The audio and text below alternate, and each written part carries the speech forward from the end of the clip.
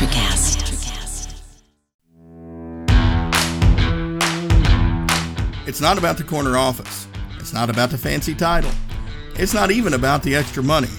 Responsible leadership is about taking care of those who choose to follow you, and that care takes on many forms. This podcast is dedicated to bringing you the best guests with the best advice to help you succeed in that endeavor. The Responsible Leadership Podcast is a production of The Leadership Phalanx. To find out more about me and what I do, visit leadershipphalanx.com. That's leadership, PHALANX.com. And now, on to today's show.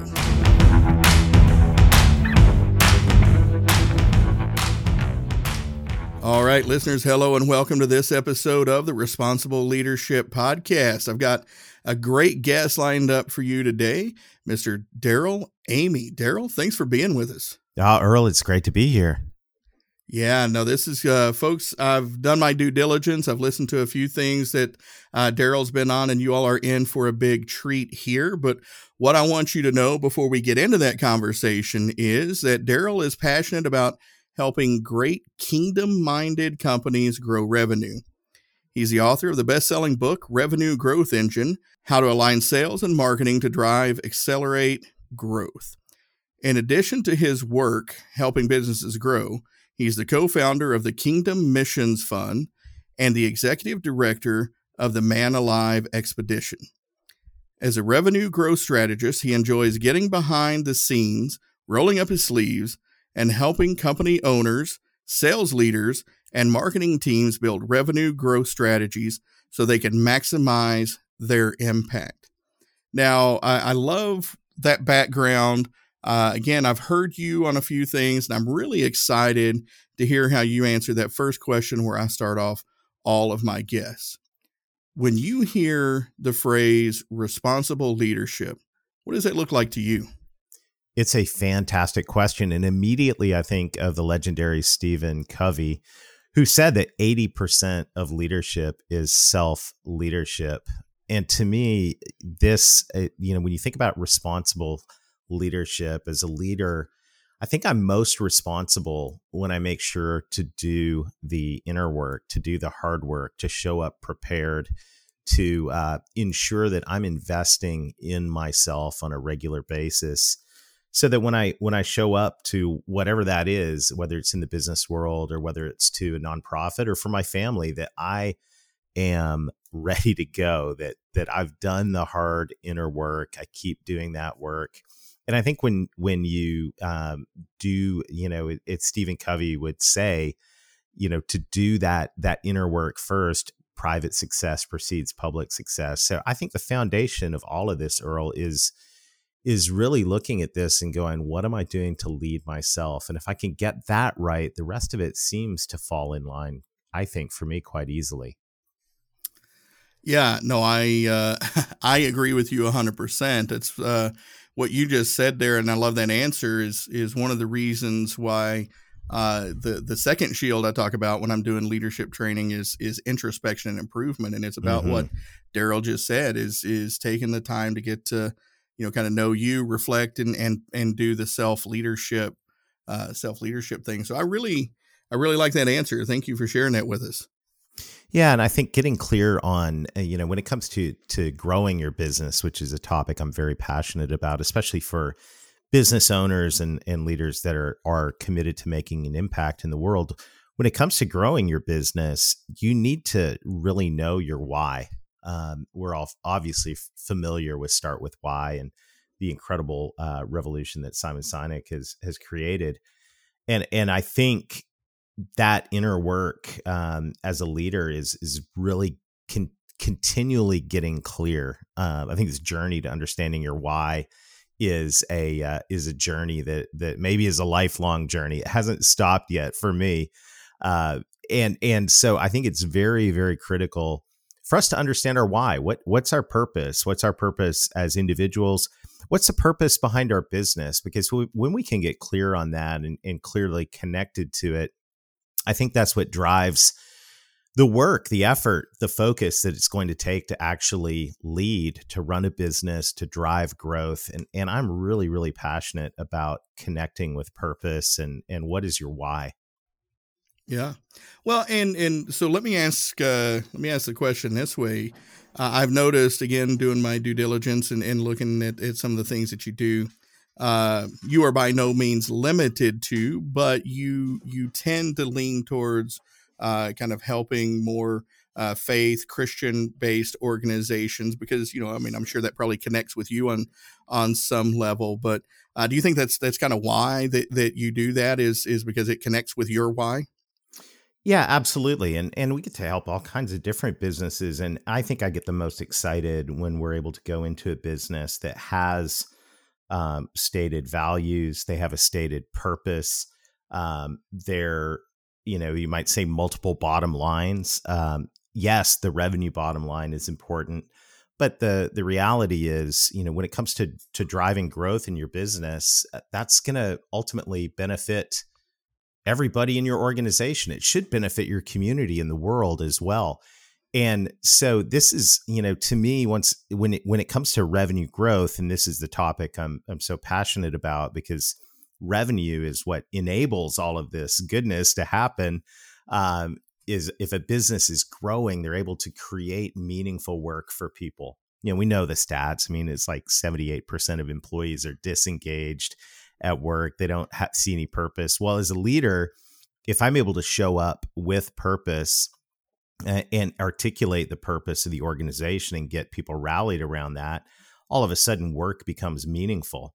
So we're working not just to drive revenue inside the company, but that revenue's got a purpose. It's creating meaningful work. It's impacting the community. It's impacting the world.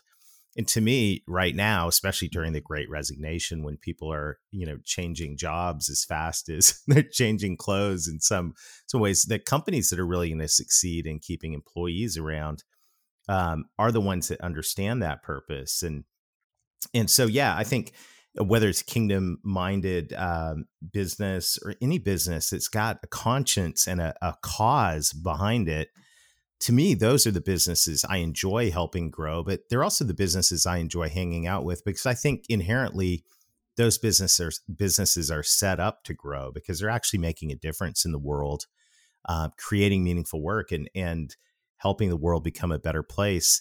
I think these days, all things equal, these types of businesses are the ones that are going to succeed.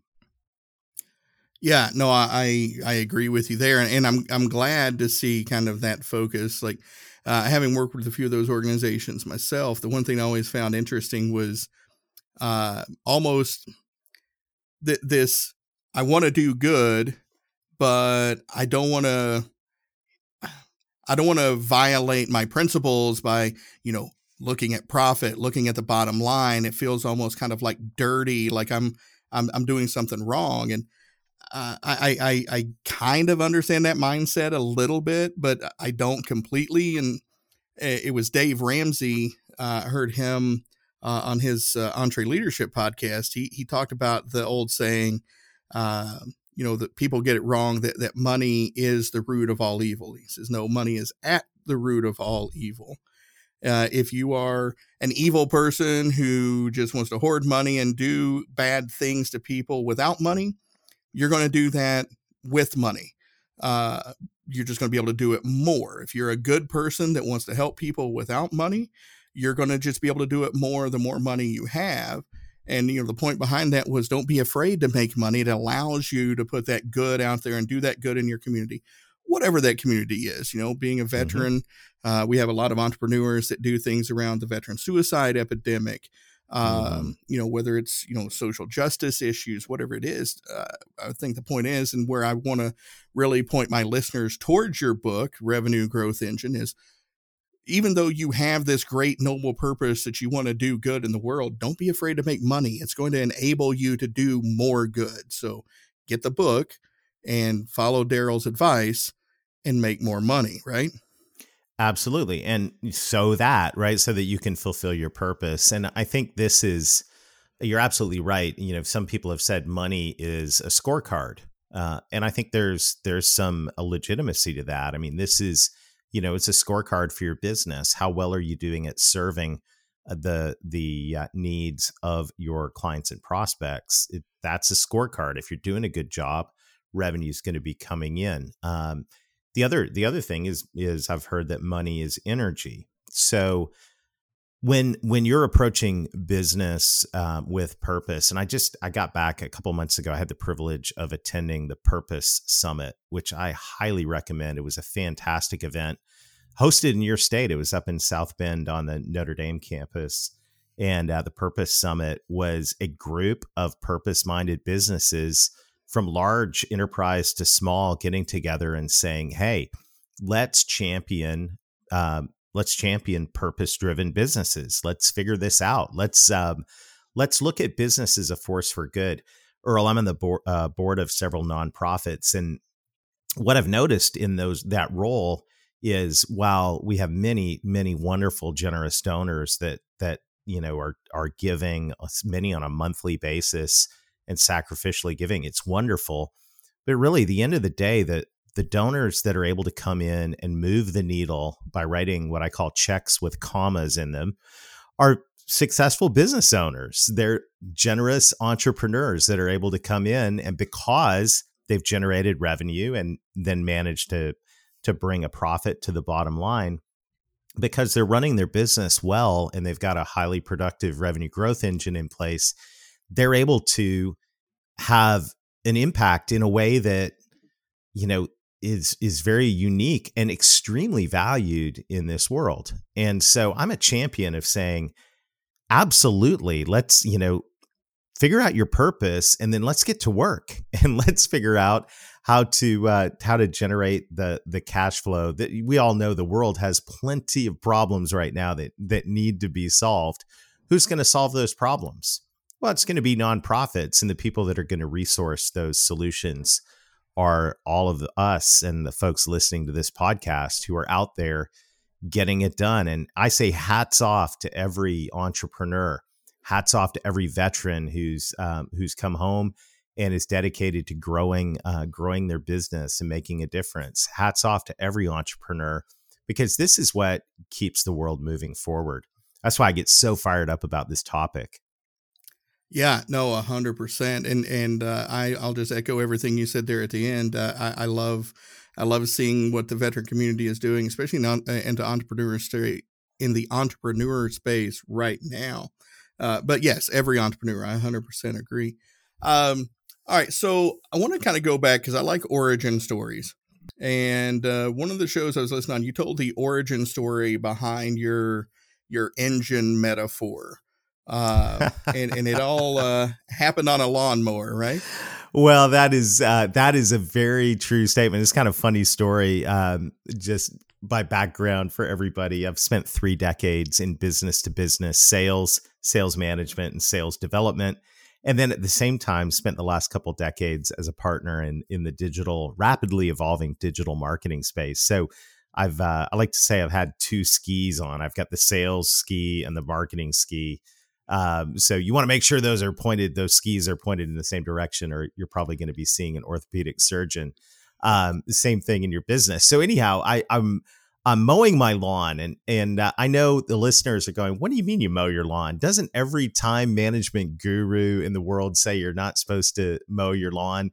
I heard Gino Wickman at the EOS conference where I was a couple months ago go, don't do $25 an hour work if you're an entrepreneur. Well, here's the deal. I like to mow my lawn, Earl, because I have 35 minutes of uninterrupted time where I can think, I can listen to great podcasts like The Burden of Command. And so anyhow, one day, and the other thing is, I spend most of my day and working with my team, helping businesses develop and execute revenue growth plans.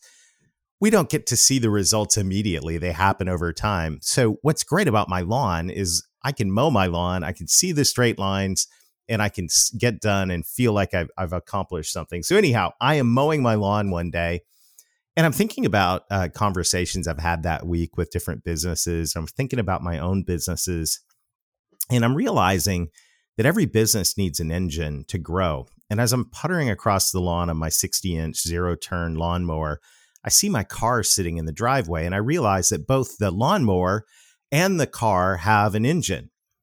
In fact, if I wanted to come see you in Indiana from where I live in the Mid-South, it's possible that I could get on my lawnmower and point my lawnmower north, and I could eventually get to Indiana.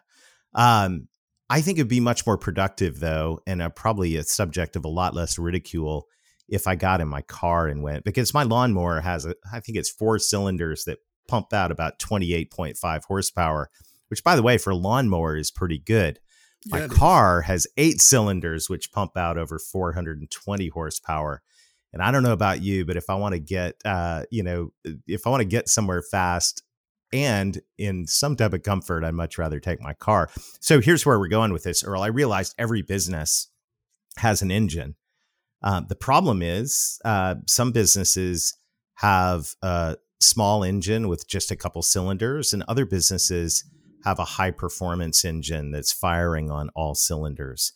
And so when I wrote the book, Revenue Growth Engine, the idea was to be able to say, okay, what does a fully functional, high power, high performance growth engine look like for a company? What are all the cylinders that need to be in place so that you can accelerate and maintain growth in your business? And what's ended up happening since the book came out a couple of years ago, the feedback I keep getting from business owners and sales leaders and marketing leaders is this is like a template you can lay down over your business and begin to identify kind of where the missing pieces are, the gaps, the misfiring cylinders in the engine. So yes, it all began on a lawnmower, and I'm proud to say that that you can get good ideas while you're mowing your lawn. Well, yeah, and I love everything about that story, especially the time piece there, right? Because I've heard that too. I do have somebody that mows my yard, but it's I don't get the same thing out of it that you do. I don't have that moment of zen. It's something I want to just get done and over with for another few days. But I think the key thing there, and what I loved about that story, again, going back to the introspection piece, is for you, it's not a $25. You're not doing $25 an hour work. You're doing $25 an hour mowing, but you're getting, as evidenced by this epiphany here for the book, you've got so much more value out of that time, and knowing where those. I mean, I think that's the thing when people hear very smart people, like Michael Hyatt was the first person I heard talk about that. Like, he talked about hiring a cleaner, a house cleaner for his wife and all that. And that's great, right? But some people hear that and they think that's what I've got to do. And I always tell folks, like, no, you don't have to do things every way John Maxwell did it. You don't have to do things exactly the way Michael Hyatt did it. Those are good ideas that worked for them. What works for you? And I'm glad you didn't listen to that advice and not have that lawnmower moment, because we wouldn't be talking about your book right now. And I don't want people to miss that lawnmower moment. So that's find great. What works for you folks. That's right. Well, and this is the thing. I think one of the things when it comes to growing your company, especially from the perspective of leadership, I mean, growth happens when you put processes and systems in place, for sure. And I know we'll get to talk about that throughout this episode. But growth is also sparked by good ideas, and good ideas happen when you create the space for them to happen. So whether that's mowing your lawn or going for a walk, I always laugh because when I go for a walk every morning, I get home and my sweet wife wants to talk to me, and I'm like, honey, just give me 10 minutes. I got to write all this down because I get so many ideas when I go for a walk in the morning, to just literally getting off the grid. I met a very interesting guy. I actually heard him speak about 10 or 11 years ago now. And he was talking about business leadership. And I truthfully don't remember a lot about what he said. But one thing he said was that he got off the grid for 3 days every 90 days for a sabbatical. And I thought, man, that's a great idea. So I took him up on that. And I went on my first off the grid sabbatical 10 years ago. And I've been doing it every 90 days for over a decade now. And what I've discovered is, this goes back to what we were talking about at the beginning. 80% of leadership is self-leadership. When you take that time to invest in yourself, get off the grid, connect with your heart, possibly connect with God, and be in that place where you are open to, receptive, and free to be able to have ideas. That's when really good things happen. You get, as my friend Ben Miller likes to call it, the clarity moments come out of things like that. And I think that whether it's mowing your lawn, whether it's going for a walk, or whether it's heading out into the woods for a couple days, or even going to Mount Everest Base Camp, which I had the chance to do earlier this year, these moments are not they're not wasted time. In fact, it's quite the opposite. You could say that $25 an hour I spent mowing my lawn yielded, it was $1 million moment. It was actually the spark for an idea. So I want to just challenge leaders out there. We get heads down running our business, and there's a lot of things to do to run a business. But I think it's really, really critical that we find those moments where we can get off the grid, get some clarity, and these ideas that we get and the clarity that happens in those moments are the things that actually fuel our growth. I love it. Well, Darrell, I think that's a great spot here to go ahead and take our sponsor break here. And when we come back, we'll get into some of those growth engine cylinder pieces. So, folks, we're going to listen to some sponsors here, and then we will be right back.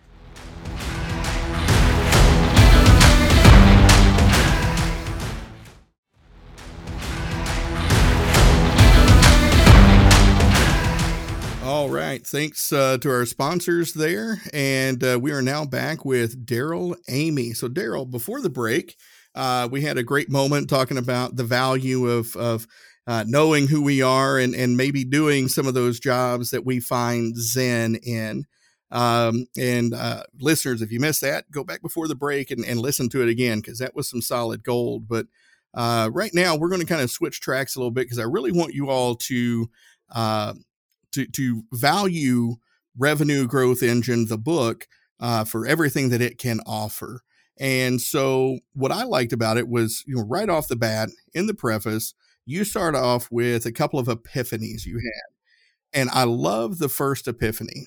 There are only 2 ways to grow revenue. What are those 2 ways? Yeah, it's 2 ways and 2 ways only. We get net new business, or we cross-sell more to our current customers. Net new, you go out and land new business. You get market share. You get a new logo. You land new customers. That's one way to grow. The other way to grow is that you cross-sell more to your existing customers. If you really think about it, those are the only ways to grow. Well, Darrell, I could grow by buying a business. That's great. But once you acquire that business, you better be going and getting net new customers and cross-selling more to that client base. And here's what I realized. The epiphany was not only that there are 2 ways to grow. The epiphany was that most businesses usually are good at one or the other. They're either good at net new or they're good at cross-sell. And when I talk to management teams that are looking to build their revenue growth plans, I'll ask, hey, what are you good at? Are you good at net new? Are you good at cross-sell? 2 to 1, they'll tell me net new, by the way. It's kind of interesting. But here's the point. When you get both of those going at the same time, if you're only good at net new, you're going to see linear growth. You're going to add customers and you're going to have a nice straight line of growth. If you get good at both at the same time, you're going to start seeing exponential growth.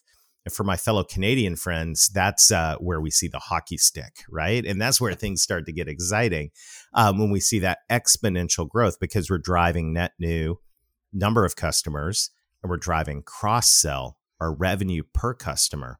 You get both of those going at the same time, and now the engine really starts to accelerate your business. In fact, it's really cool, Earl. And if the listeners want a tool to help them out with this in just planning and brainstorming for their own business growth, they can text the word revenue to 21,000. That's revenue to the number 21,000. And you'll get access to our revenue growth toolkit. And there's a really simple spreadsheet in there where you can start to plug in numbers on net new and cross-sell growth to plan your growth and set some goals. But it was really cool when we came to realize that, man, if you have modest growth, say 12 to 14% in net new, and you have modest growth in your cross-sell revenue by selling more to your current clients of 12 to 14%, that modest growth will yield double revenue. It'll double your revenue in about just under 36 months. I mean, it's really simple math, but you start to realize, wow, if we get both of those things going, we get all the cylinders of our engine firing, we can literally double our business with modest growth numbers in 2 or 3 years. And that's where I look and go, okay, this is a no-brainer. Let's get all these cylinders in place so we can imagine 3 years from now, double the revenue, double the impact. And of course, some businesses are accelerating even past that, which just gets me so fired up. But net new and cross-sell, 2 ways and 2 ways only to grow revenue. Yeah. And again, you're right. It was such simple math. Like I remember hearing you break it down like that and reading that. And I'm sitting there like, yeah, that is genius. I don't know, maybe I'm the late one to the dance here, but it just clicked. It's like, I can get 10 new customers and sell 10 new items, or I can get 10 new customers and each one of those buys 10 items. And now I've sold 100 items to 10 new customers. So the math is, even somebody that was born in Northeast Tennessee can do. That's right. And, it goes further than that, too, because the second realization that I had as I was putting together the revenue growth engine was that not all customers are created equally. Mike Michalowicz, in my favorite book he wrote, The Pumpkin Plan, says that exact line, not all customers are created equally. And what we begin to realize is that Italian philosopher, economist that we all know, good old Vilfredo Pareto with his Pareto principle, the 80-20 rule. The 80-20 rule is alive and it is doing well in almost every business I've been in. And what I mean by that is the top 20% of customers are delivering 80% of the revenue. And I've seen this across multiple industries in multiple parts of the country. I even saw it. I was working on a revenue growth plan for a company in Western Canada this past week. Same thing, 80-20 rule. The top 20% are delivering 80% of the results. So understanding that not all customers are created equally, my question to everybody listening is, who is your ideal client? Who are the clients that have the ability to buy everything that you sell and are closely aligned with your values and your culture as a company? In other words, they need what you do. They're a good fit for you. They're probably going to stick around. We've done this exercise. It's so much fun. Earl, I get to do this in our revenue growth workshops where we'll say, let's get clarity on this ideal client. The one I was doing this week, we looked at a 10-year value of an ideal client. And we asked the question, okay, this ideal client that we've identified, what if they bought everything they could buy from your company, everything they need over the next decade? What would they be worth? And we start adding the numbers up across all the different product lines, all the different revenue buckets. And we get done. And that number for this particular company in this industry over 10 years, that number was $691,000 over 10 years if they were all in on everything, this ideal client. And you move the decimal place over and you see that number is that ideal client's worth $69,000 a year. Well, guess what their average client was worth? And how would I get that math? Well, just look at the current revenue and divide it by the current number of customers. And now you just figured out your average revenue per customer. So this ideal client is worth $69,000 a year. Their average client value was $6,900 a year. 10x. 10x. So if you want to grow your business and you want to accelerate your growth, I look at that and go, well, why don't we focus our limited sales and marketing budget? And by the way, unless you work for Nike or Coca-Cola, you have a limited sales and marketing budget. Right. Why not focus that limited sales and marketing budget on the clients and prospects that are a best fit for your organization and that need everything that you sell? We'll still take orders from other people, but why don't we focus our efforts are around marketing and sales around those ideal clients? And when companies begin to do that, all of a sudden they begin to realize, oh my goodness, there is a part of the market that is a really, really good fit for us. So now let's identify who those are And let's, once you know your ideal client, you can figure out who your ideal prospects are. You don't need leads anymore. You already know who your leads are. They're the people in your marketplace that fit the profile of your ideal client. For my business to business friends, that means you just go out and buy the list and start working that list, right? Engaging with them as salespeople, coming up with marketing strategies. And so net new and cross sell are the two ways to drive revenue. And the best way to maximize your net new and cross sell is finding those ideal clients that need everything that you sell. Yeah. Well, no, and I love it. And I'm kind of curious how this fits into the math. Because as you're talking, I'm sitting there thinking like, yeah, so you mentioned doing that with, the products. They buy everything from you. That's what they're worth.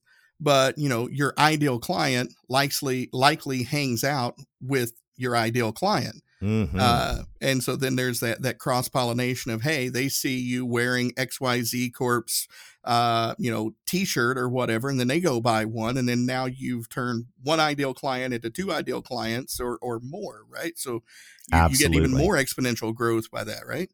Birds of a feather definitely flock together. And I was thinking of another company I was working with here this past month, that super technology company. They sell technology services to a lot of different businesses, but they had a ideal client for them was someone in the healthcare space. And when they look, and which is a massive recession-proof growing industry, and when they looked at their average client value in the healthcare space versus just their rank and file average client value, Earl, it was 100x. Like that was the biggest one I've seen so far. Usually it's 20 or 30x an average value. And that's where you look at that and go, okay, this makes a lot of sense, because these birds of a feather do flock together. They all go to the same industry conferences.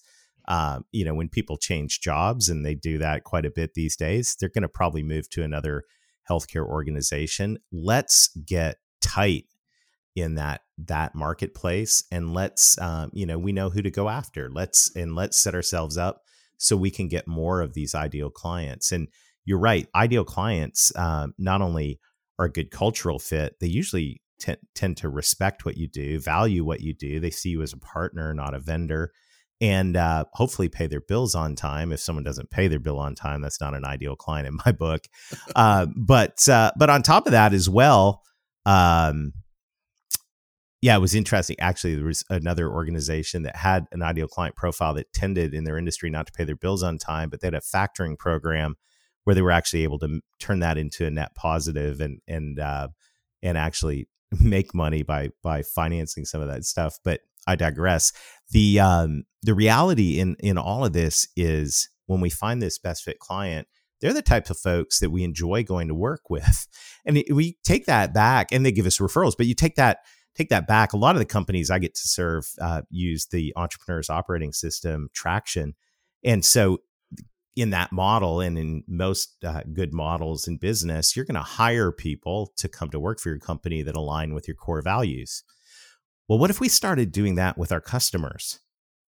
What if we started looking at our prospects and saying, I want to attract the type of client, the ideal client that actually is going to appreciate what we do, so that when my cell phone rings and I see that client's caller ID on the phone, instead of getting a stomach dropping and going, oh, do I really have to take this call? Instead, when you have an ideal client, the phone rings, and you go, I've been looking forward to talking to this person. Right. And so, there's a lot to that when it comes to corporate culture as well, as leaders saying, let's, I know it's not all roses and chocolates, but let's figure out who our ideal client is, and let's attract as many of these as possible, because interacting with these people is going to be a net gain to our corporate culture. And we all know there's certain clients you probably need to fire some of them. Mike Michalowicz would say you definitely need to fire the ones that are a problem, that aren't a fit, that are draining your resources in your corporate culture.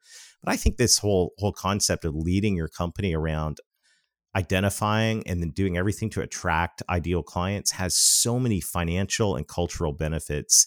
It's really quite simple and very, very powerful.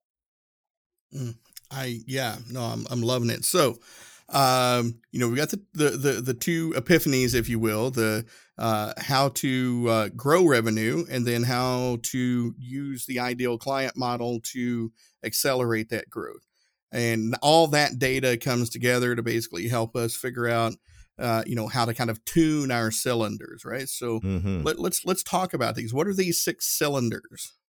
Yeah, well, there's kind of as many as you want. There are 12-cylinder engines out there, and maybe there's more that I don't know about. The Yeah. more horsepower you can have in your business, the better. There's really four categories, and you'll see this when you read the book. And if you want to see the revenue growth engine model, and you can actually text the word revenue to 21,000, and that's in the toolkit. You can also snag a copy of the book, and if you'll pay shipping and handling, I'll autograph one and send it to you for free.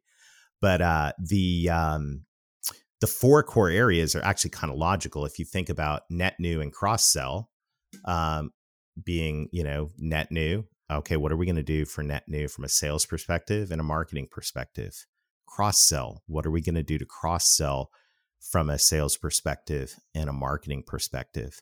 So sales and marketing need to work together throughout the whole client relationship. In a lot of companies, Earl, it's kind of like marketing's job is to generate a lead. Sales job is to close the deal, and then it gets handed off into, oblivion for the operations team to somehow fulfill on the order. But my good friend Mark Hunter, the sales hunter and one of my favorite sales authors, says, look, you don't close a sale, you open a relationship. The sales and marketing doesn't stop the moment that order is signed. The sales and marketing only just begins, because now, especially with our ideal client that needs everything that we sell, they've bought one thing from us. Let's continue that journey. So if you think about those four core areas, what are you doing from a marketing perspective for net new? What are you doing from a sales perspective for net new? And then take those two marketing and sales perspectives to cross sell. And, really the reality, and we give a ton of ideas in each one of those quadrants in terms of what companies can do. I'll share some in the few minutes we have remaining today. But the reality is, if you're good at net new, but not good at cross sell, in other words, you land deals, but they kind of get dropped into oblivion and sales doesn't follow up until maybe a few years passes and a contract is about to expire. This is where it's really good to look at that and go, okay, what processes could we put in place from a cross-sell standpoint? So how could we handle our onboarding process? We give some ideas in the book on how sales can stay involved throughout the onboarding process. If it's an ideal client, what do our quarterly business reviews look like? If there's more opportunity in those accounts, how can we generate a cadence of sales activity on a regular basis, quarterly, annually, semi-annually, whatever your business is, so that salespeople are coming in and adding value and driving business conversation that's going to lead to additional value being created and additional sales. Marketing, same thing. What marketing processes could you put in place to cross-sell? You can get a lot of great marketing ideas from companies outside your industry.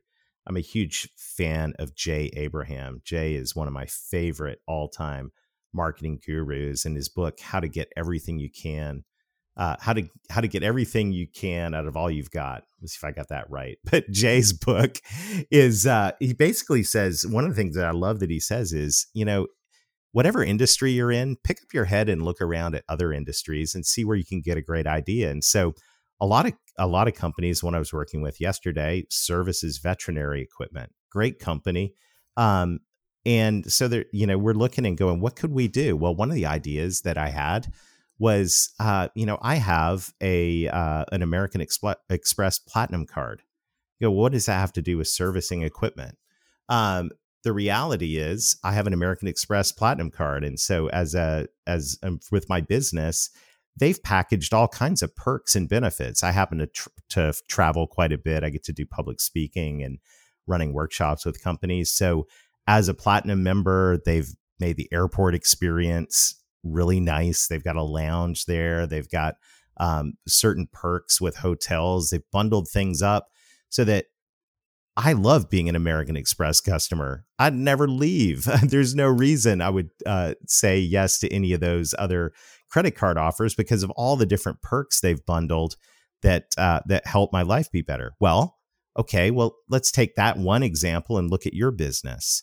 What could you do for your customers to create a platinum type experience? What program, what could you bundle together? Probably some things you're already even doing to be able to go to your ideal clients and go, hey, as an ideal client, you qualify for our platinum program. And that means you're going to get, this, and this, and you qualify for regular quarterly business reviews and priority service and, whatever that could look like in your industry. And just that one thing there of thinking about how could we put together a customer loyalty program like that. And all of a sudden you're building customer loyalty, but you're also creating entry points to be able to go in and have those conversations that are going to lead to more cross-sell revenue. So many different examples are all, I could run down a lot of rabbit trails on that. But the idea is just to think creatively about, okay, what cylinders are missing here and what can we put in place that would ensure that we're driving net new and cross-sell and that marketing and sales are working together to get it done. Yeah. No, I agree. And I love the way you broke that down. And folks, again, that's why you need to go and grab a copy of the book. I think there's so much more that we could unpack here. But we just crossed over the 40-minute mark or so. And I really appreciate everything you've shared with us so far there, Darrell. I'm kind of curious before we close out here, is there anything that we didn't get a chance to touch on that you really want to leave listeners with before we get out of here? Oh, man. I want to say again, hats off to every entrepreneur out there. We all know how hard it is, that there's a lot of hard work. And the reality is, whether you're crushing it right now or whether this is a season where you're struggling, and every business goes through different seasons, I just want to encourage you, keep going. We always say at the end of the Revenue Growth podcast that I get to host, I always say at the end of every episode, let's get going and let's get growing. And so I would say, just for all of our entrepreneur friends, keep doing it, keep at it, keep going. And, and there are I'd also say that there are some creative ways that you can, some small adjustments can yield big results. And if you're able to get ideas from the Revenue Growth Engine, that would be awesome. I'd love to hear from you and hear about it. But the reality is we are, Earl, entrepreneurs, all of us leaders, we're the engine of this economy. And I just want to say, let's go, let's do this. I love it. And and thanks for mentioning your podcast. We'll make sure that we get a link to that in here. So I want to make sure people go check that out and grow with you and help grow your show as well. I always like helping out fellow podcasters like that. So, but what are some other ways if folks want to find out more about you, maybe book you to come speak at an event that they're hosting? Just want to find out more about all the services that you offer. What is it great for them to find out more about Darrell Amy? Oh, thank you. Well, I mentioned earlier, we've got a ton of resources on our website, and you can either text the word revenue to 21,000. That's revenue to 21,000. Or you can go straight to our website at revenuegrowthengine.com. I'd love to connect with all of you on LinkedIn. And really, if you go to the website and grab yourself a copy of Revenue Growth Engine, I'll send you an autographed one if you'll chip in for shipping and handling.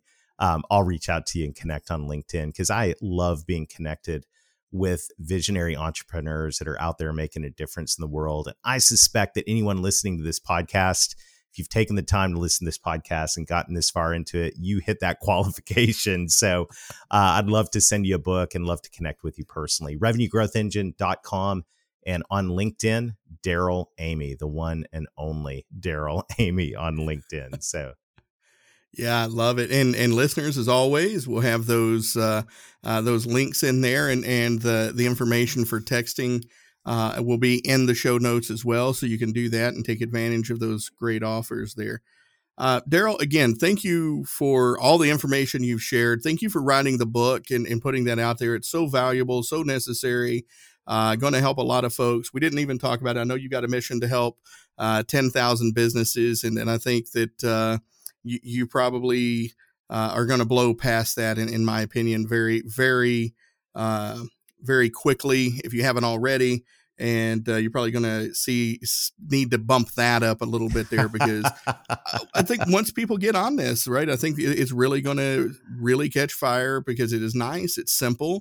It's executable. And those are things that I love. And again, I just want to say thank you very much for having this great conversation, for sharing your knowledge with me and my listeners, and having this outstanding discussion on the Responsible Leadership Podcast. My pleasure. Thank you, Earl.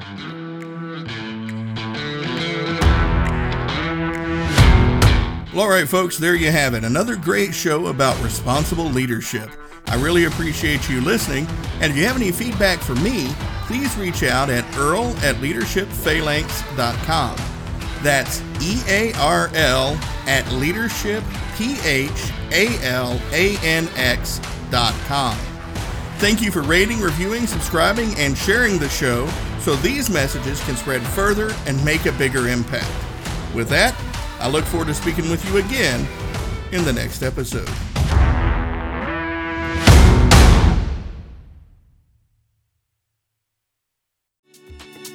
Hey guys, it's Miriam Love here, and I want to share something very special with you. Check out my new release, All In, the Spanish remixes, out now on Electric House Records. And always remember, be love, share love, all love.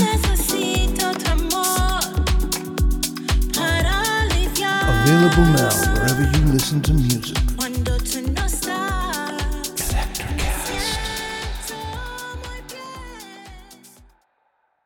Today is working for me. Do you believe that for yourself? Hey, I'm Pastor Julie, and I want to empower you through encouragement. Inviting you to my podcast, Big Truth Encouragement, where I unpack living a faith-filled life. I created my podcast for the ladies, but gentlemen, you'll gain something too. So I invite you to listen to Big Truth Encouragement on Electricast and any platform where you listen to your podcast. Electricast.